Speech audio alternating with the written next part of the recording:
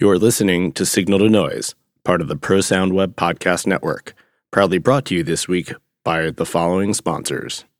Allen and Heath, introducing their new CQ series, a trio of compact digital mixers for musicians, bands, audio engineers, home producers, small venues, and installers that puts ease of use and speed of setup at the heart of the user experience. RCF, who has just unveiled their new TT Plus audio brand, including the high-performance GTX series line arrays and the GTS 29 subwoofer. Be sure to check it out at rcf-usa.com. That's rcf-usa.com. I wish I could break free, back to where I'm supposed to be.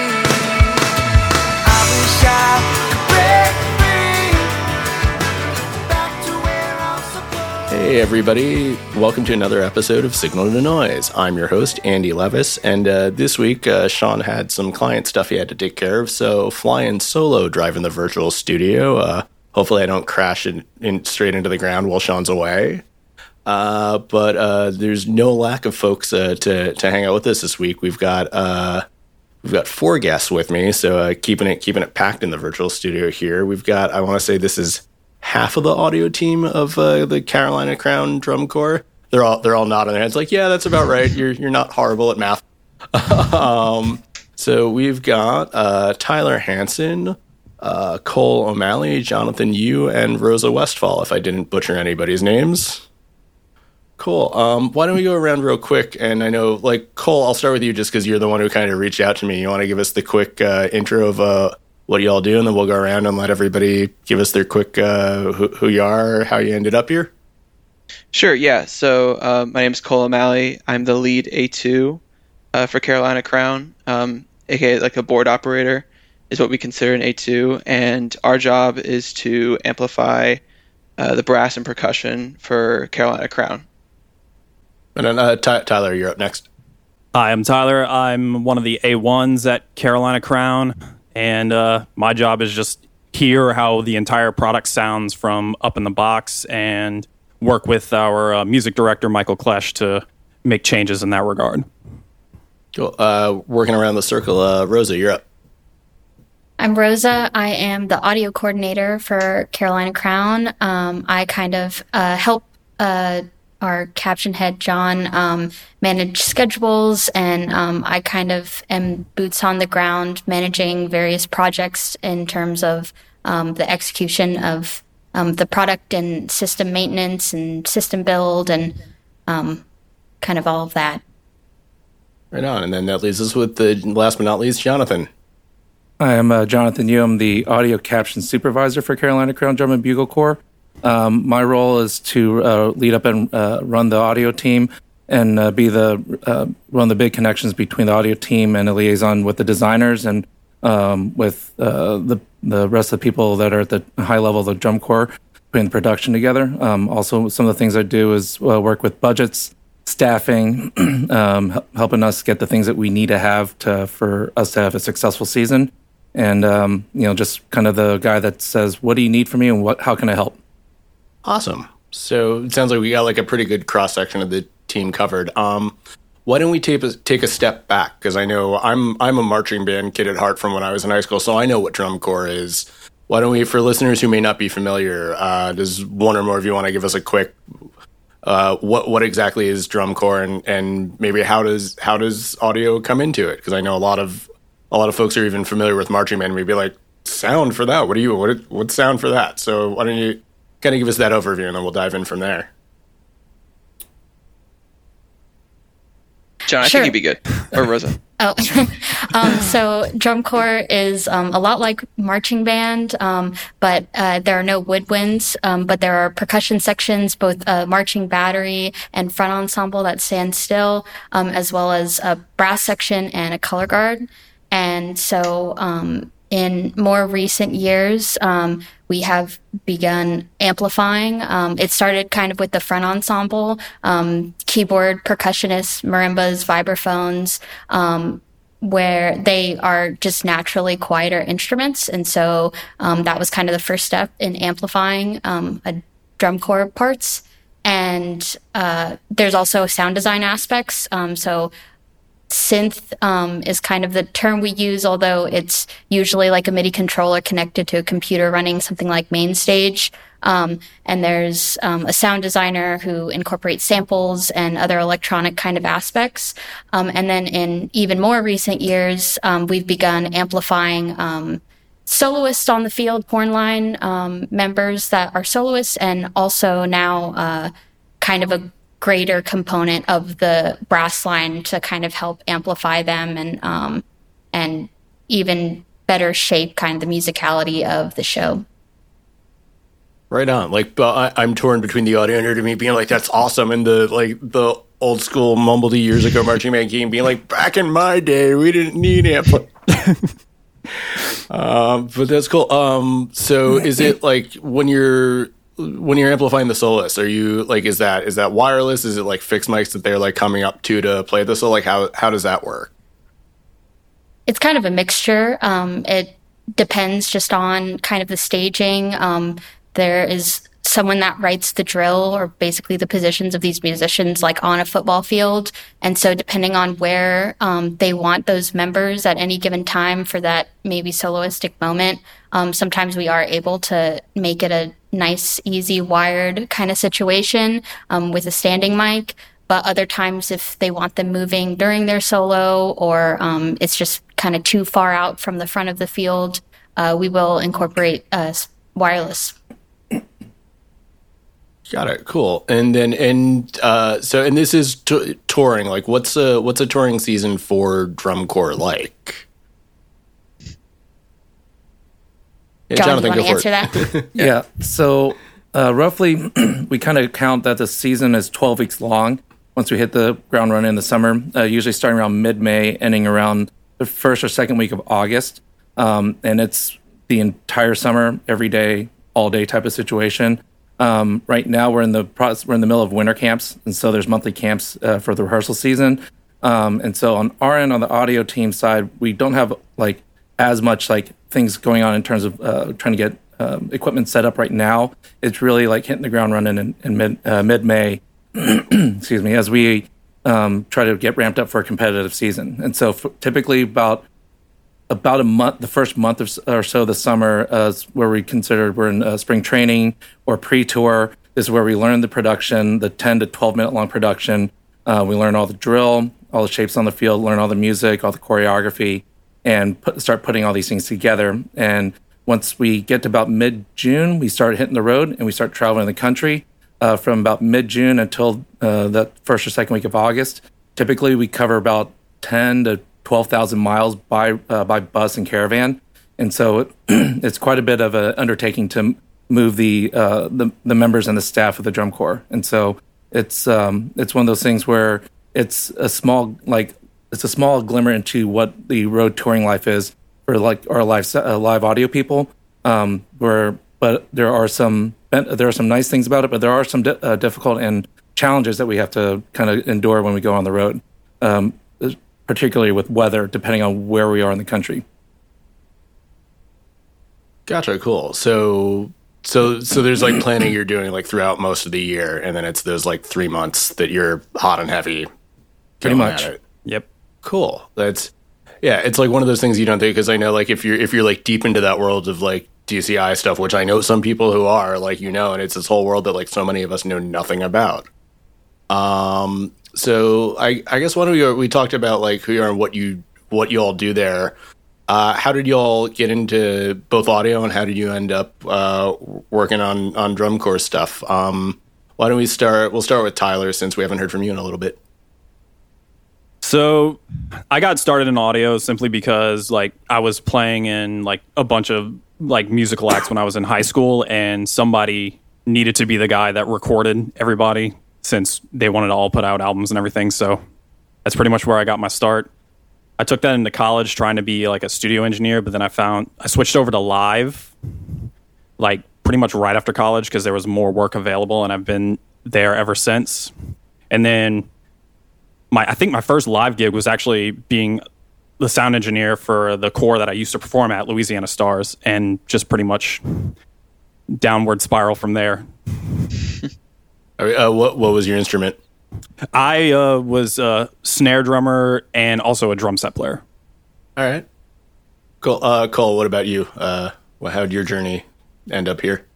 So I was in high school during COVID, and I was in marching band all throughout high school, and found myself doing a internship at a church during COVID, doing like pre-recordings, and that's kind of how I got into audio, and doing like main stage patches and watching the front of house engineer, and went to school for audio at Appalachian State. I'm still a student at Appalachian State. I'm a senior, and I had to do something in the summer. I love drum corps.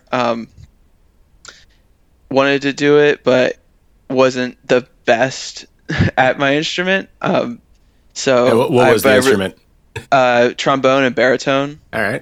In high school was a drum major, but I really wanted to be involved some way, and I was in audio school, had to do something, so get some sort of summer internship. So I boldly emailed the corps director of Carolina Crown. I was like, "Hey, can I be an intern?" And they were like, "Yeah, sure." Awesome. Kindly enough, they were like, "Yeah, sure." So in 2022 was my first year. I was an intern. Some scheduling things happened. One of our A2s had to leave tour, so I moved up to be kind of like an A3, A2, and mixed for the rest of the season. Right after spring training, and fell into it, and I've been here ever since. I didn't say I saw you had sent like your resume when we were chatting about this, and I noticed it seemed like it lined up well that you bumped right from like being the intern to the intern coordinator. So I was like, clearly nailed something there. Yeah, well, it's just my intern experience was I was there from day 1 to day 88. Yeah. Or day 80 something, and that year they wanted me to kind of help the interns out, considering I had done so much the season before and help them, kind of guide them through it. That's awesome. Cool. What about you, Jonathan? So I'm, I guess, the old guy on the staff, on the crew. Old guys represent. And so I was a high school band director for about 15 years in Texas, and as part of the things that we do with band in Texas, we do a lot of marching band because there's a lot of football. And so with our marching band, I started taking on more responsibilities with electronics and audio to help out our percussion director. It's just one of those things where, we spin a lot of plates and wear a lot of hats, and there's some times where you just get to a bandwidth limit. And so started helping them out with it, and kind of taking that on. And this was kind of like in that 2008, 9, 10 era. And so just helping, get things set up for the front ensemble, making sure that everything's working, and just kind of getting things dialed in. And from those early days was a lot of asking a lot of questions to other friends in the activity about what they do and how they do stuff, and just kind of learning by trial by fire, and a lot of fire. That's definitely been a lot of fire, but again, it's a lot of those times when you're on fire is when you learn a lot, and definitely learned a lot of what not to do. And through this last like decade and change of doing audio for marching arts, and then as I was doing a lot of this with my group and helping out a couple other groups, and then COVID happened. And I was actually transitioning out of teaching full time to go into the design and consultant world, anyways. And one of the program coordinator that I worked with in my school, she wanted me to kind of work with a couple of her teams, and so did just a couple during the COVID year. Yes, in Texas we still had marching band and football, and during COVID, and it just kind of grew from there. And then I got a call from a friend of mine, and it's always how it is, right? A friend of a friend of a friend recommends you, and got a gig with on the audio team with Santa Clara Vanguard in 22. And then sometime that summer, Tony Lyman, who was the former audio caption supervisor, is a good friend of mine. He kind of approached me about coming over to Crown, and just some things happened, and fate always does its work. And then I landed at Crown, and for 23 to help and do what I can. And now I'm been named the caption supervisor. So kind of where I am right now. Right on. And then the last, but again, not least, Rosa, what was your journey? I was a musician kind of my whole life, like growing up. In high school, I started as a percussionist, doing marching percussion, involved in like marching band and also another similar marching arts activity called indoor drumline. And so I loved doing that and already kind of had plans to go to school for audio production at MTSU. And so I was doing that while I was marching, kind of my last, there's age limits to these activities. So it was like my last few years doing it while I was in school. And I was really focusing on studio work in school. And after I aged out, I just kind of got sucked back in. I've kind of left the marching arts and come back to it a few times at this point. But I mean, I love it, and the marching arts did so much for me as a member that I like always want to kind of pay it forward as best I can.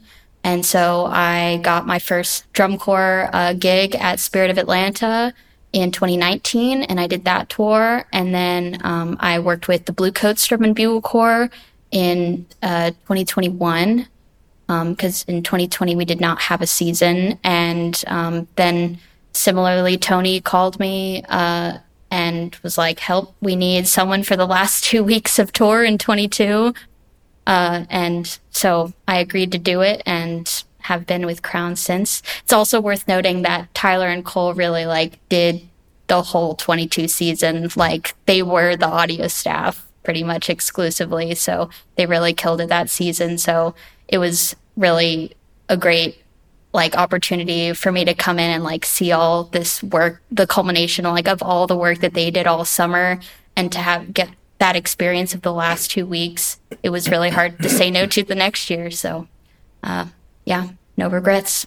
Awesome. So I know you mentioned like how like all like your time and periods in the marching arts did so much for you. Like what sort of other things did it do for you that is what drew you back in? I think it just gave me like a passion for, well, you know, as a student, I got a great music education from it, but also just, it's drum corps especially is, kind of tough work. It's a lot of long hours. So there's just like life skills that you tend to learn through music education at like that kind of a demand, whether that's like time management or like how to effectively practice and, like communication skills and self-discipline. I don't know, like a lot of just life skills that I really, really value and use in my personal, like in my profession, like every day. And I still work as a studio engineer, and I definitely got a lot from drum corps that like goes into that work as well. Right on. And like both on the musical side and the like interrelationship and communication side. Yes, absolutely. Cool. And I realized I asked everybody else their instruments other than Jonathan. You said you teach, so I assume a little bit of everything. Yeah, a little bit of everything, but oddly enough, my main instrument is actually saxophone. Okay. And then I was going to say mine was saxophone, and I still I have a soprano and alto upstairs that I really should dust off. I have not played them in far too long. Same. I was actually staring at it today when I was working at my desk, and I was like, I should probably get some new reeds because they're probably some they're from before COVID. But I played saxophone as my main instrument. Did my music education degree at the University of Houston, and I actually marched baritone euphonium at the Madison Scouts back way in the day, like in the 2002 to 2005 range. So I was actually marching drum corps before there's amplification, and then when amplification was actually legalized. And so, but you know, way before that, amplification, just marching band has always been legal. But then in drum corps, it wasn't actually legalized until 2004. And then I believe electronics, like using synths and samples, weren't legalized until 2009. So a lot of this is still kind of relatively quote unquote new ish, or in the young stages of what we've been able to do in this activity. But it's definitely grown quite a bit, like exponential growth.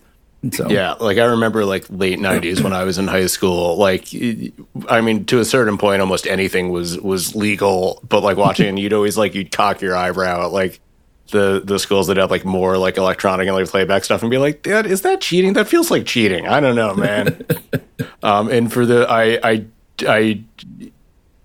lost track of a thought there, but yeah, because I was back in the day where like the to give you an idea of the time period, which might only mean anything to Jonathan, is I was in the period where here in the Northeast it was CMBC, the Cadets Marching Band Cooperative, and then transitioned to like U.S. Scholastic when like the cadets, I guess, pulled away from that organization. So like late 90s. But yeah, was it? I think technically we were U.S. Scholastic '98 marching band champions the one year. So that's like my way to go out my senior year. I didn't send it to the rest of you. I sent Cole the photo of all of our seniors from that competition, which was a fun to go. That's when Cole was sending some photos of y'all earlier. I was like, I should go diving. I think I have one. I'll throw into the email, but I didn't reply all to everybody. But I'll post it in the Discord for folks who are listening, so they can look at a very, very young Andy. Yeah, Cole's holding it up on his phone for everybody else there. Yeah, I can barely see that, Cole. on the left there. Yeah, so I know we touched on this a little bit in the intros, but there's a number of roles it's always the thing for different industries between theater, concert, whatever. We all have like A1, A2, whatever, and like every little pocket of the industry defines them different. And I know you all talked about some of the ways you define that, and then there's also like other titles that seem very unique to drum corps. So I don't know, does one of you want to volunteer to kind of give us the rundown of like what all the positions are? Sure. I'll start so my role is audio caption supervisor. It kind of defines itself. I'm just the top of the food chain, also the first one to get yelled at. So it comes with the territory, but it's, my job is to hire the audio staff, take a look, making sure I'm managing budgets in terms of staffing budgets, equipment budgets, looking at the needs that we have for the program for that summer. Do we have the equipment currently that we need, or do we need to buy something new? And working with the core admin staff about trying to get things ordered, and what are the things that are worth buying or not worth buying, and the designer's like, we want to do this thing. It's like, well, we can do that. However, it's going to cost this many dollars. Is it worth the squeeze? That sort of thing. And so to kind of be able to work between the designers and what we can really do as an audio team. Because again, a lot of times the designers will just ask, can we do this? And most of the things they ask for is like, the answer is yes. It's just a matter of time and money. And so like anything else. And so that's kind of a lot of things I'll do on my end. Also like, trying to keep everyone's summer schedule organized, like who's flying in and flying out, managing all those things, and then that's kind of the overview of what I do. And then from there, it goes to Rosa as her title's audio coordinator, and like she said, she's the boots on the ground. She's kind of run the day to day, making sure that the train is still moving forward. If there's any concerns or things we need to take care of, she'll address those with the rest of the team, and as we work through the summer, and then. Like Tyler is also one of our A1s, and one of the A1's jobs are really be the ones running the caption if I'm not on the road or Rose is not on the road, and managing the team there, and also being upstairs, or what we call upstairs, like in the press box during rehearsals. If our music director Michael Clutch like, hey, I want that louder or softer, we'll usually, our A1s like Tyler will communicate that down to Cole, who's our A2. And then in our world, our A2s are our board ops. So they're the people on the console running the console, making volume changes, level changes, scene changes, all that sort of stuff. And so and that also rolls into our performances, where they're the ones running the console and doing all the scene changes and doing some live mixing at the same time. And then we have our A3s, and that role is specifically for our wireless coordination, because right now we're running anywhere between 24 to 30 channels wireless. And so that if anyone knows what it's like to manage that much wireless, it is a lot to handle. And it's that's part of their gig, to make sure all the wireless is up and running. Packs have batteries, everything's working, scanning, deploying signals, and frequencies, and then just making sure that they're monitoring all the RF stuff. Because some parts of the country are great, and some parts of the country are not so great. Texas.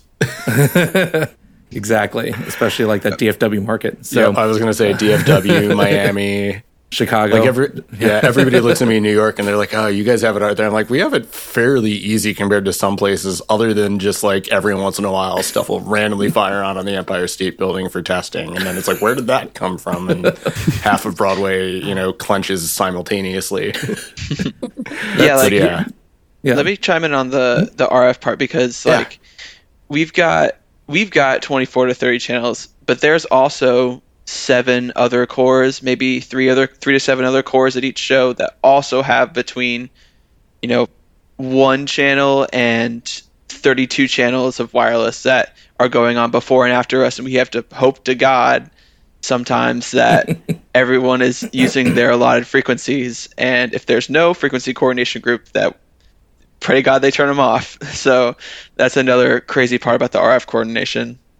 Got it. So there's no like one person officially in charge of that for the whole show? No, it's usually on a core by core basis, unless it's at the regionals and at DCI finals. That usually frequency coordination group will be there and they'll divvy out frequencies.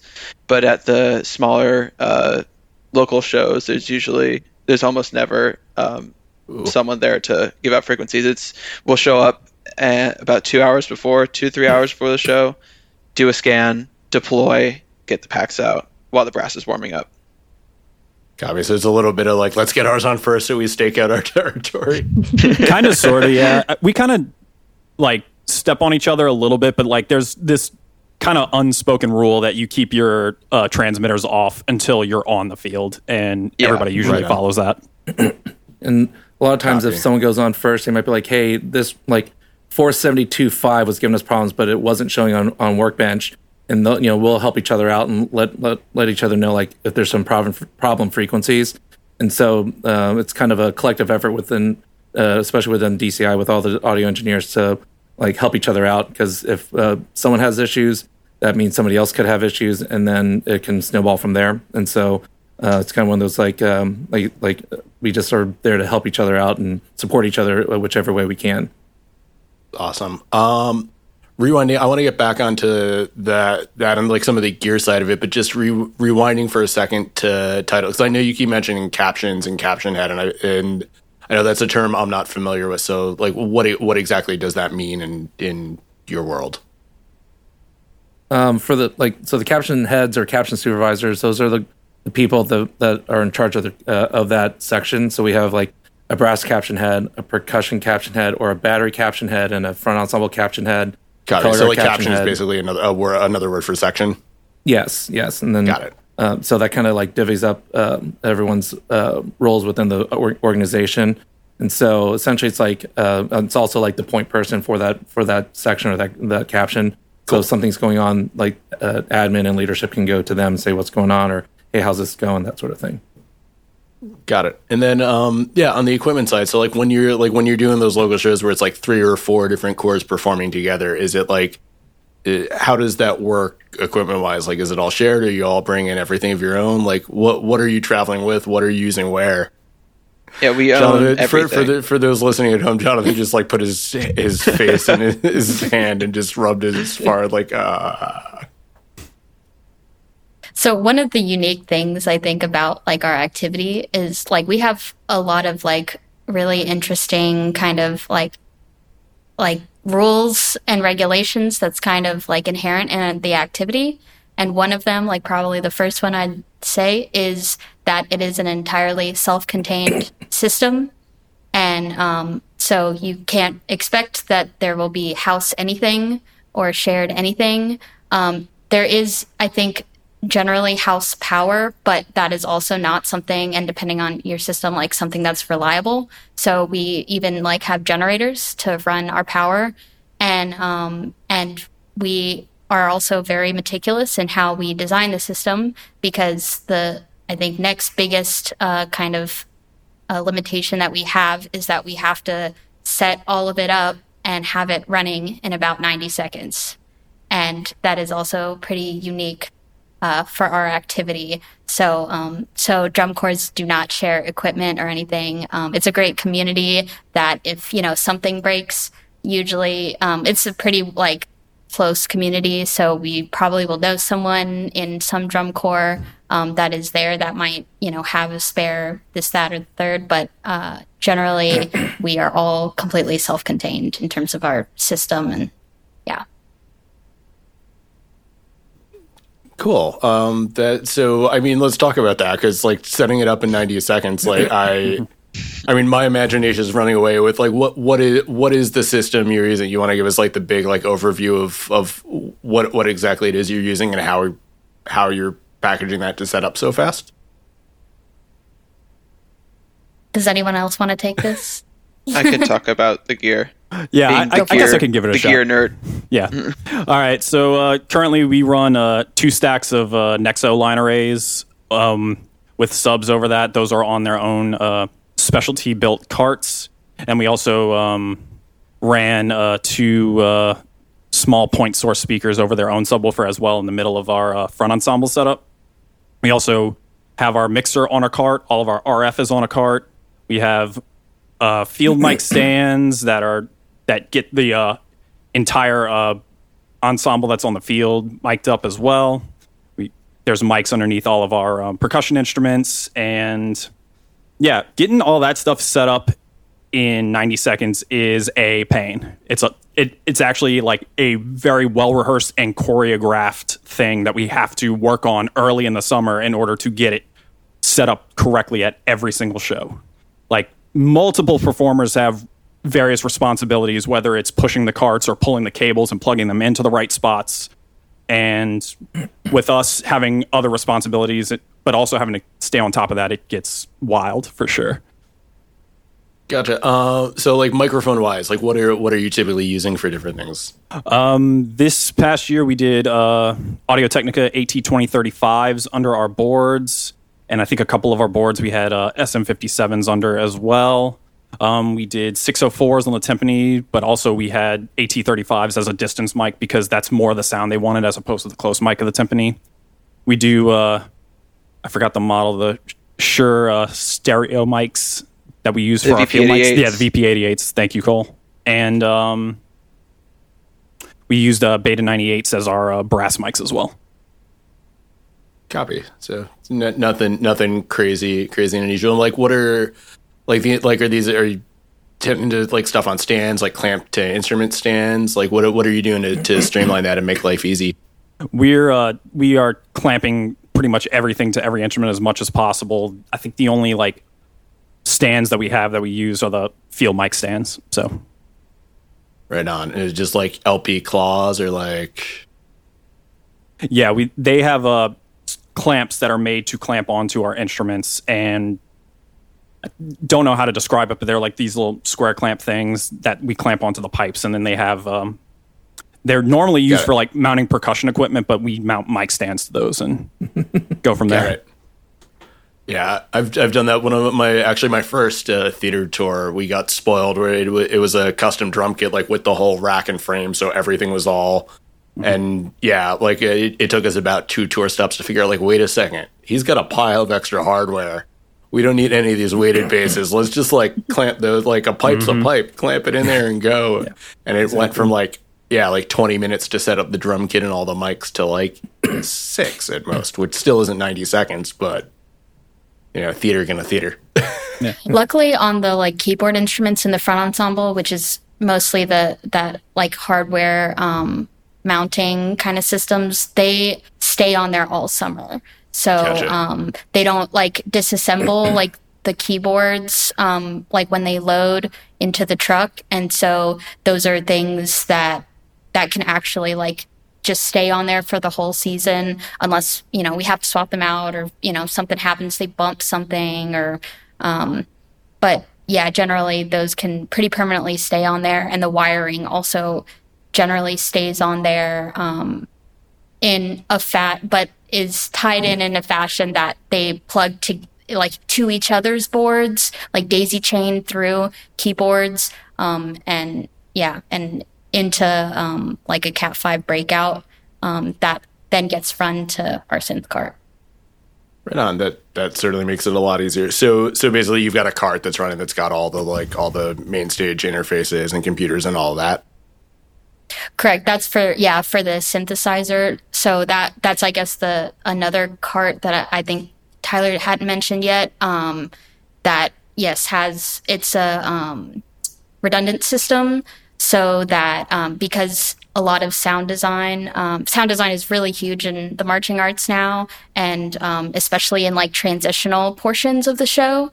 And so a lot of like the general effect is like a caption that we are judged on as a drum corps.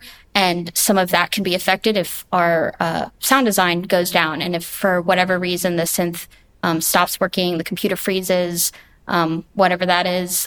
So we have two computers running and that are doing the same thing at the same time, so that if something does go wrong, they can really easily switch. And there's also stage boxes in that cart, which is how we kind of tie in like different inputs all the way back to the mixer with Tio and Rio. Copy. So, and is it the player that's doing the switching over, or is it like one of y'all that switches over? Yeah, it's the player. We try our best to give like good information and kind of train the members, especially in the front ensemble, because there's so much of like the audio side integrated into their world. We try our best to train them really well, to take care of the things right, to know when they should or shouldn't unplug and what to do if something goes wrong, especially the synth player, because the synth player has all of that kind of right there. Then we kind of have to trust that they know how to handle things if things happen. And they always do, because we're definitely like loading and unloading the truck like twice a day, usually on the road. So a lot can happen in those like loads and unloads. And plus it's super hot in Texas. So just like the heat and just wear and tear that happens on all of the gear is pretty immense. So we try our best to make sure that everyone's really aware of what the gear can and can't take in the course of the summer. Right on. And so just getting nerdy about it, because like redundant systems have been a large part of my life over the years. I'm going to say that's like a radial or whirlwind like switcher kind of situation. Or Jonathan's nodding like, nope. So what are using for that? We're somewhat low tech-ish. I say that, but there's a lot of tech in it. Both of our Mac Minis are running over Dante with Dante Virtual Sound Card. And then we have a KVM that we use to switch the mouse or the trackpad and the keyboard and the synth over between Mac 1 or 2 or A or B. And so that's kind of how we run it. And we run both Macs into the console at the same time. And we have each of the Macs on their own mute group. And so Mac 1 is always the primary Mac 2s are secondary. So if something's wonky, like say Cole's at the console and he's like, yo, something's weird, we have like a signal, like a hand sign or something or flare. And then that's when the synth player will notice hit the KVM switch and switch over. And so there's a lot of like it's low tech in terms of equipment, but we are running all that over Dante. So which is super cool. But as a lot of us know, sometimes Dante is Dante, and so we've been able to mitigate a lot of that. And Cole and I kind of were able to brought some new gear into the system this last summer, and it really helped out with the network. Cole, you want to elaborate on that? Yeah, we've been using the new Netgear 4250 switches. All right. And they are just like so sturdy. And this is our managed. You think of most managed switches, taking about 10 to 15, 20 minutes to set up to configure for Dante. But the good thing about these is that you can it had like profiles. So you just set it all to its like Dante profile and you're good to go. And it also has like all these different like AV compatibilities. So like you run NDI for video, it can run AVB, it's got all these profiles that are just preset for you. You log into the IP address and do everything. It takes like maybe a minute. And if you have like a issue, you call up Netgear. They know exactly what you're talking about. They know AV, they know Pro AV. So like they've been an absolute dream to use. Awesome. I don't think we had any issues this summer. Nope. With them. No, they were perfect. Yeah, that's great. Like I've up until recently was working in installs and dealt with the Netgear switches a lot, and yeah, the 4250s are great. Like the only time I think I ever had issues was when we started getting into systems that needed like 10 gig systems, so we had like the 4500 core switches and things get a little esoteric there. Yeah. But yeah, with like the 4250s alone, yeah, it's always like those, and like with Luminex switches coming out that make like Dante use like a thing you don't have to think about at all. And it's after years and years of configuring other brands of switches and having like 10-page cheat sheets of what to set up. It's nice to be like, nope, just click the button and it'll work. Yeah. And since we're pretty much Yamaha native system, we're using Nexo and we're using a QL5, we're using TOs, Rios, and all that Dante stuff is integrated into almost all the Yamaha gear. It's a breeze. It all works super well. That's some of the best parts about it. Right on. So yeah, we covered Nexos. We covered the speakers. So I know we talked about you had carts on there, and so it's all like ground stacked arrays. Yes. Cool. And like when you're performing it, like I assume we're mostly exclusively in like stadiums, or Yes. And is it like, are you selling like, is it full around, or are you only covering like the one side of it, or how does that tend to work for drum corps? We really only cover the side that we're performing to, because it doesn't make sense for people to try to watch the show from the back, because that's going to be like a weird timing thing, obviously. Yep. Yeah. But yeah. And there are visual elements of the show as well that wouldn't make sense backwards. Yeah. It was always the weird thing in marching band is like you are sort of performing to both sides, but you typically like we're just like that side is what it is. It's the visitors. Don't worry about them. Right. Yeah. Cool. What's the craziest thing that happened to y'all the last season? Like any fun, like, oh my God. I think the craziest thing that happened is that we had, I don't want to jinx it, but so few problems. Like, I think that we were so worried. Like, last year was the first year we did the wireless thing to the extent that we did. And because that is pretty new to individually mic horn members to help reinforce, like, the overall brass sound is very new, and very few corps do it just because of the financial barrier that there is. But it was kind of Carolina Crown's first time diving into that. And I think that all of us were just so worried that something would go wrong because we didn't really have that experience, that we were so on top of it that it went really smoothly, smoother than any season I had done of drum corps before. That's awesome. And we're in January now, so we can safely say that, and at least that season's passed. We're not entirely tempting the wrath of the whatever from high atop the thing.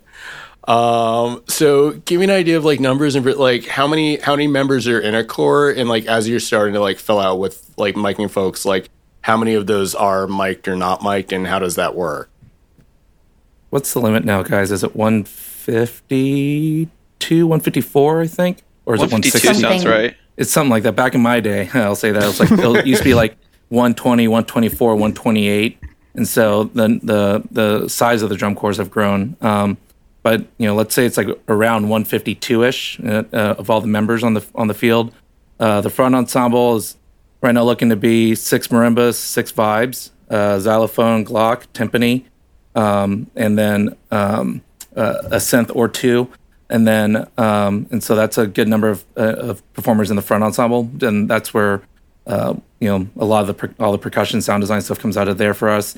And then, like we said for the brass, anywhere between 24 to 30 or even possibly 32 brass members are mic'd, depending on top of if they're a soloist, if it's a specific instrument. Like this past summer, we had a concert French horn that started the program. So that instrument had a mic. We had a concert euphonium in the ballad on top of like the 6 or so trumpets, the couple mellophones, couple baritones, and the tubas that we kind of mic'd across the horn line. And so that's kind of the extent of what's getting mic'd for the most part. And then the 5 VP88s we ran across the front sideline, pointed at the field to pick up some of the larger moments where like the horn line is stretched from like goal line to goal line. to really kind of pick up the entire field itself. And so that in itself does present itself some challenges where you inadvertently pick up the snare drums and you're not trying to pick up the snares, or you accidentally pick up. So exactly like rock and roll. Yeah. Only if we could put them all in an ISO booth, that'd be great. Or sometimes it's also this, as we start the season, it's kind of like it's all noise. And then as we go through, we comb things out and get clarity as the horn line gets more clear with tuning and balance and things like that. Same thing with the percussion and their volumes and their balance. As it keeps getting refined, then it's like, oh, that thing wasn't a problem. What was that? And then things start kind of creeping up that weren't problems because there's other things that are kind of in the foreground. And so for us, it's like we start in mid-May, but then it's an entire summer of combing through the entire program constantly, finding things that like just keep popping out here and there. Or we go to this one venue where we're rehearsing in this large stadium for 3 days, but it's got a 15-foot wall in front of us. So that's like, okay, so that's going to cause other things to start reflecting back and causing feedback that we've never had before in certain microphones and certain instruments. And so then we just keep working to comb those things out. And that's the thing that I think that really helped us excel at what we did as a team, is that everyone was on board on the team, on the audio team, to like make Carolina Crown the best version of Carolina Crown, do our part. But to like always keep going, like, well, is this good enough? No, it's not good enough. We got to keep going. And even all the way till like finals day, the last day, we're still coming out some stuff with the timpani, because once we got into Lucas Oil Stadium for finals, we go into an indoor stadium, and then all of a sudden there's stuff like in the 500 range that starts humming back in the stadium, and it's like that wasn't a problem earlier this week or last week, but then it's like we got to find this issue and kind of comb it out in 3 days and try to get it to be as tight as we can. And so, that's one of those things where it's, for us, it can seem neurotic because we're always constantly like going like, we got to fix it. But for us, it's like for those members on the field, because there's those 154 members on the field that are busting their butts every day, sweating, like going through all the emotions of rehearsal and performances. And we're on our side with our caption, we're the adults in the room, and we have to make sure we do our best so that they can have the best performances possible. And if something does go sideways, like in a rehearsal, you bet that every single person on the audio team is like figuring out what went wrong, and we all feel that personal accountability, like, oh, we just disappointed the drum corps and those kids and those students and members on the field. And so we're here to help them and help lift them up, and so that they can have their best performances all summer long. And so that's one of the things I think that really like helps our team gel together, because we're all on the same page. It's like, it's not about myself or Rosa or Tyler or Cole, the rest of the team. It's not any one individual. It's all of us working together for the common goal to make Carolina Crown as best as they can be, and make this version of Carolina Crown the strongest version that we can, and do what we can to help. Yeah, I think also that like Carolina Crown specifically has such like a rich history of the brass line. Like I think that like miking the brass like we did this past year and we will do this year is really daunting, specifically for Carolina Crown, because they award caption awards at finals, which like the color guard or the percussion or the brass will receive awards separate from like the overall score or rank. Well, yeah, the overall score or ranking. And Carolina Crown has won high brass or the brass award. It's called the Jimot many times before, and has just like a really big, rich history of their brass line. And like, I was super pumped to be involved with Crown when I started, because I love their brass line. Like I was a percussionist. And so the Carolina Crown was like the only brass line I knew, because I loved it so much. Like I had, YouTube to MP3 downloaded, their 2013 warm-ups and stuff.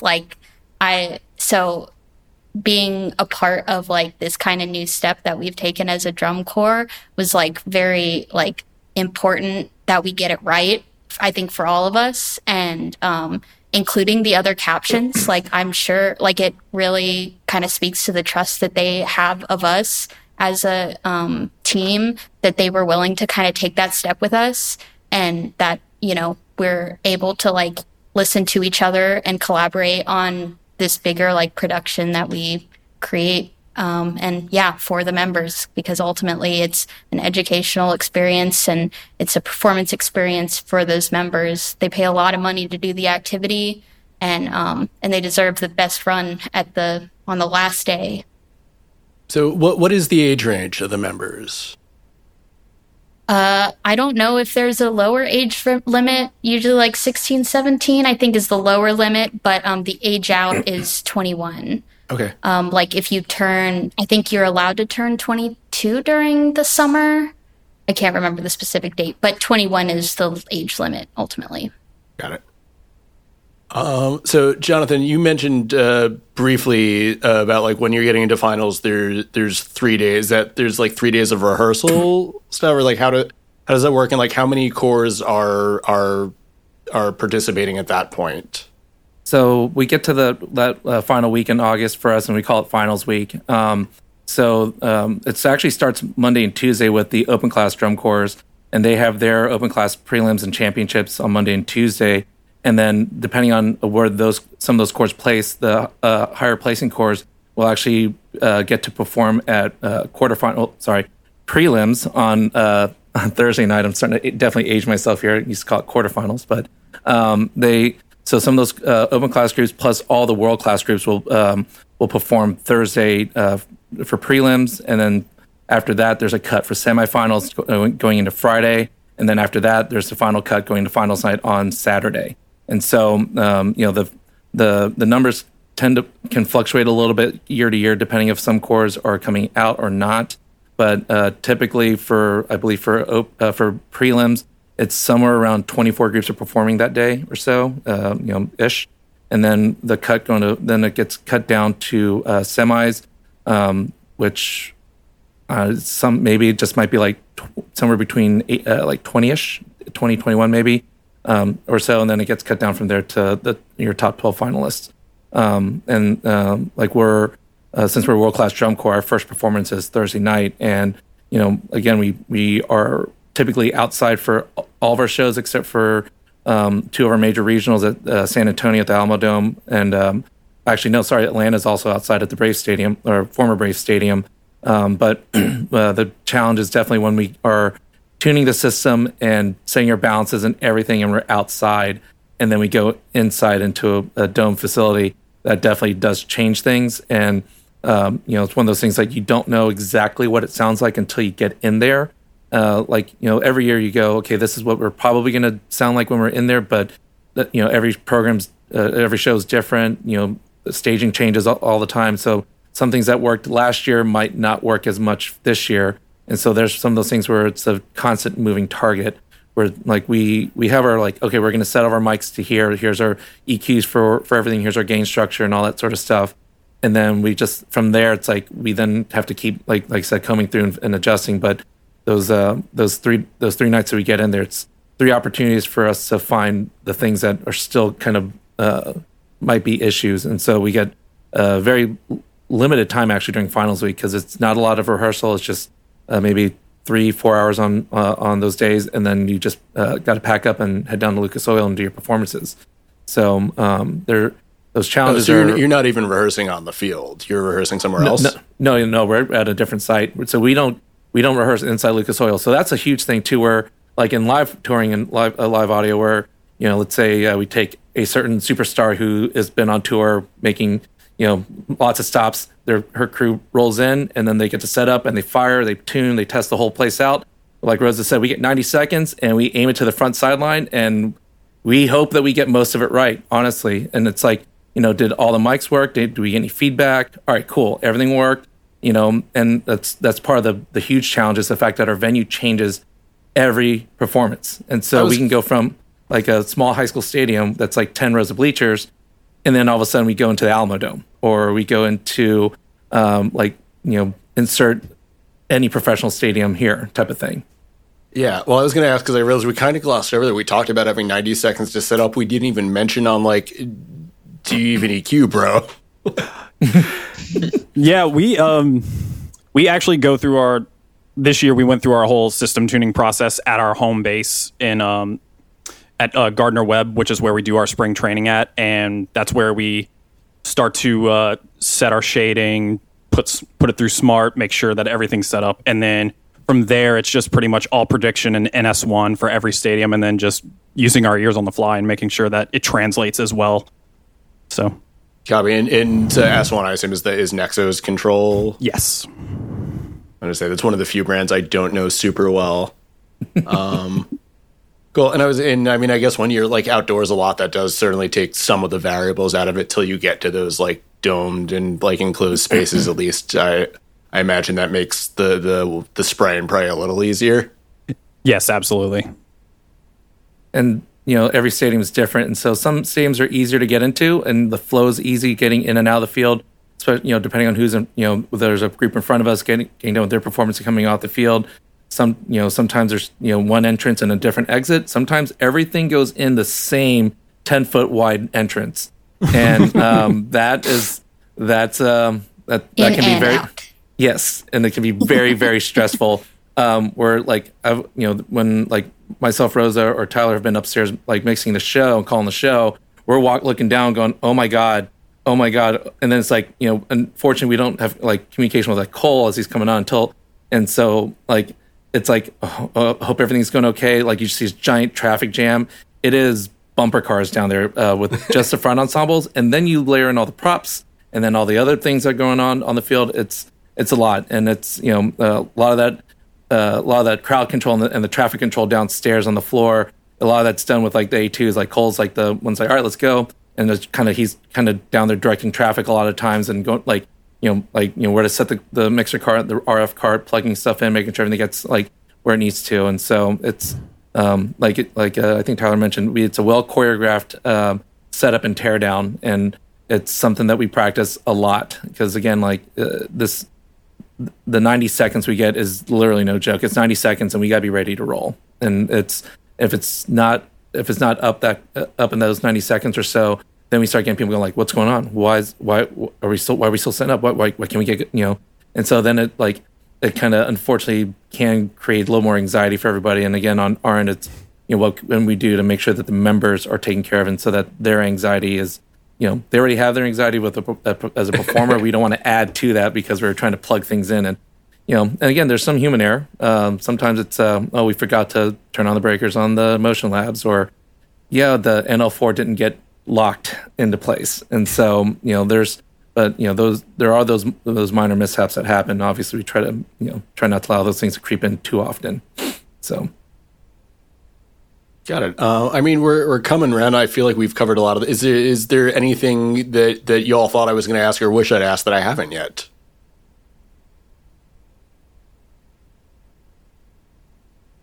I'm getting mostly blank stares, so I feel like that means I'm doing my job. But no, Rosa, you were saying something. Well, the only thing that has occurred to me is that's a big thing that maybe is more interesting for the drum corps people listening. But is doing with the wireless, we have to also do delay times, and the members are moving around the field. And so most of how the show is mixed, we try to bake in as much as we can in scenes. And so Cole's job is greatly changing scenes at the right time. And there are a lot of scenes. How many scenes do you think you had, Cole? Between 50 and 70. And that's for how long a show? 12 minutes. Okay, that's you might actually be outdoing us here in the Broadway world. And then, but on top crazy. of that, he has in-ears in for the A1 at the top has voice of God that's talking down and making live changes as well. In addition to that, but how we do the wireless miking, because the members are moving a lot across the field, is that we have to bake in delay times for those scenes as well.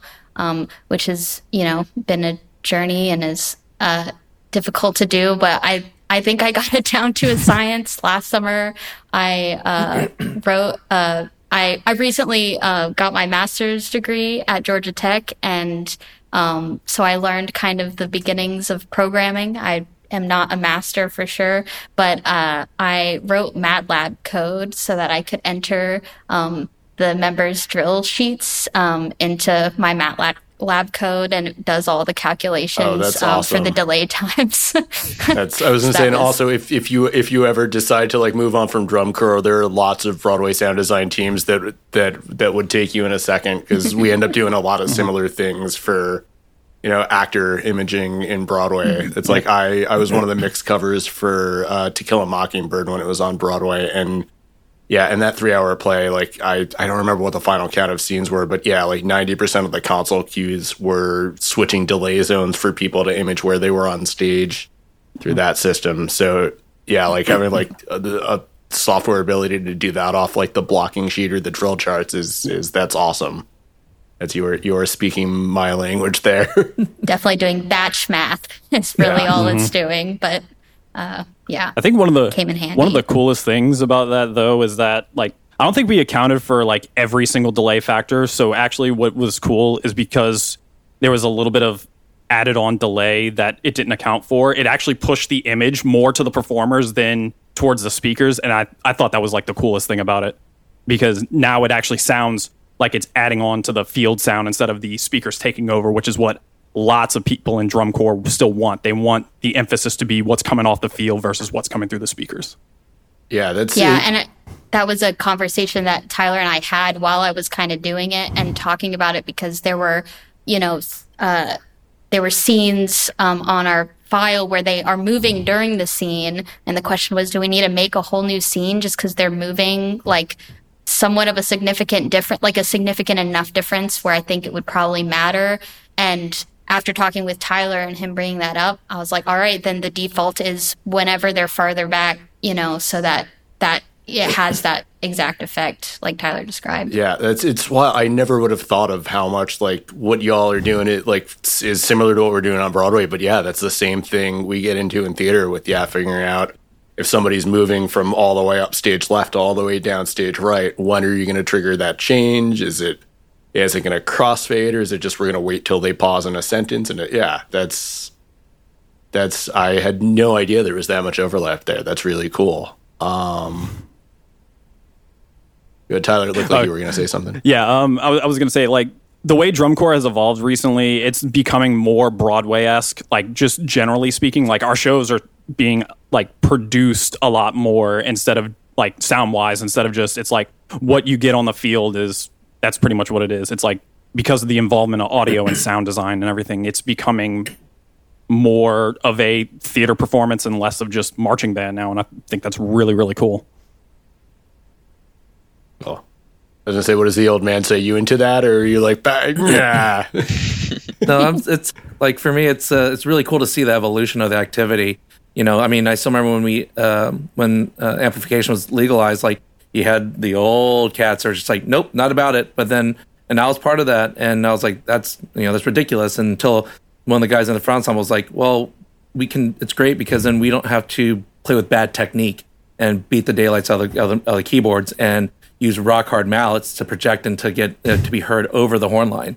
And I was like, oh, okay, that makes sense. All right, cool. Like, I'll allow it, but and to like see things evolve and progress, like, it's been really cool to see the change. Because again, like, I go back and watch shows from my time, and it's like, oh man, we really didn't do anything. And then now you're seeing these performers like run, skip, hop, dance, all this stuff that they're being asked to do. It's like, oh, I definitely couldn't do that now. Even if I was in the best shape of my life, that's what they're doing is absolutely insane. And then you have the percussionists, like the battery guys, wearing drums, like that, and they're doing all similar stuff. It's just pure athleticism, and it's amazing to see this every single day and every single night in the performances. And again, like, the one of the things that we try to do, and again, another thing that we all agree on, it's like we try to make the audio and electronic portion of Crown to be as transparent as possible. And so to the point where you go, is that being amplified or is it being amplified? You can't really tell because we're trying to get to that level of transparency on a football field while there's people running at high tempos and high velocities, also playing and performing. And so, that's one of those things that I think we all are in agreement about. And, there's times when like Cole will be downstairs and I'll be like, hey, put the A3 on real quick, come upstairs and like listen to this, see if I'm going crazy, just so that, we get a different set of ears upstairs and things like that, just to make sure like we're not going crazy what we're hearing, or because again, there's times when you just hear the same thing over and over and over, and sometimes you just forget what that sounds like. And so getting some fresh ears here and there is really helpful. And so like that's something that's my goal for the whole team is that if you can be like caption supervisor or down to the intern, everybody can be able to do a little bit of everything. Maybe not at the same levels some of our team in those roles, but everyone has a good understanding of everything that's being asked of them, so that the entire team can hop in wherever is needed, that sort of thing. And so, like, there's a time when like Cole had to be the A1 upstairs for a couple of days, and he did a great job running the caption. And when there's like a gap in the schedule, and it just happened to be like that, but Cole's like, yeah, I'll go upstairs, and we put another person on the console, and it worked out, and where everyone's comfortable doing it. Well, to an extent, like, might be a little bit nervous, but again, like, it's, if you're not nervous, then kind of not living, in my opinion. So, it's a really great thing to see everyone step up to the plate, and also everyone bringing their talent to the team. Whereas, like Tony Lyman would say, everyone has their superpower. We want everyone's superpower here at the table, and everyone's got their contribution, and everyone does their thing to put their thumbprint on it, and so that we as a team can be as strong as we can. And for me as caption supervisor, I've always been in the mindset, even when I was teaching band, like, get people in that are smarter than me. If I'm the smartest person in the room, I need to find another room, because I got to keep learning. I got to keep going. Because there's things that we did last summer that we're all like, there's no way that's going to work. And then, oh, that worked. Okay, cool. I'll eat crow on that one, that sort of thing. And, so it's, again, one of those things where the activity just keeps progressing and changing, where, again, like, imagine same thing Broadway, you go like, I've done it this way. It always works. And, and then, like, let's try something new. And on paper... The worst reason to do something is because it's always worked. Like, it's a good reason to fall back on something. Mm-hmm. Yeah. Like, it's when you need something to work and it always works that great, but to not try something different just because we've always done it that way. And I want to flag that thing you just said again, Jonathan, because that's the venue that I've been working at a lot is basically the unofficial, like, house mixer.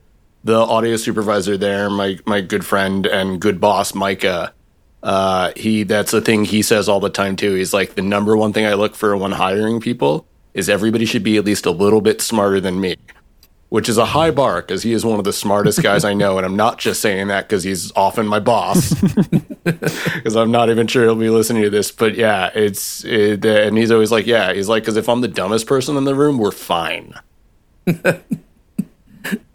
Yeah, I think we have like such a diverse team. Like whatever we do outside of drum corps is also so diverse in our team that we all like learn from each other all the time. Like, I have questions that like Cole would be the first person I go to. There's questions I have that Tyler's the first person I go to, and it has like, I think, really like fueled the success of the audio team over the last couple of years, which is like really cool. Well, it's awesome. And like I said, like, I even like coming in as somebody who had a little bit of an idea of what DCI is about. Like, I've learned so much in this last hour talking to y'all, and like, I've got a whole new respect for what you're doing. And I hope some of our listeners, at home have too. And, maybe we'll even like interest some folks in joining that world. Yeah. So thank you all for coming and making the time tonight to do this. It's been great. Yeah. I don't know if there's anything any of you want to like add in at the end, or any last stories before we let everybody go on their way. Check your batteries on your wireless packs. Make sure they're the right kind of batteries. This sounds like a story. This sounds like a story. Cole. So, oh my gosh. Okay, so you did it to yourself. Before I start the story, I want to thank Kevin Duthu at Shore for saving our butts. So we had bought, I guess they're the wrong strength batteries, the wrong voltage. I mean, they're AA's, but they were not high enough, and we were getting RF dropouts, and we're like freaking out. This is like towards the end of the season as the batteries start to die. Like, oh my gosh, like what is going on? We're changing, paddle configurations, and we're checking intermod. I mean, we are deep into RF territory. We're like, what is going on? This is finals week. I text Kevin. I'm like, hey, like, what in the world is going on?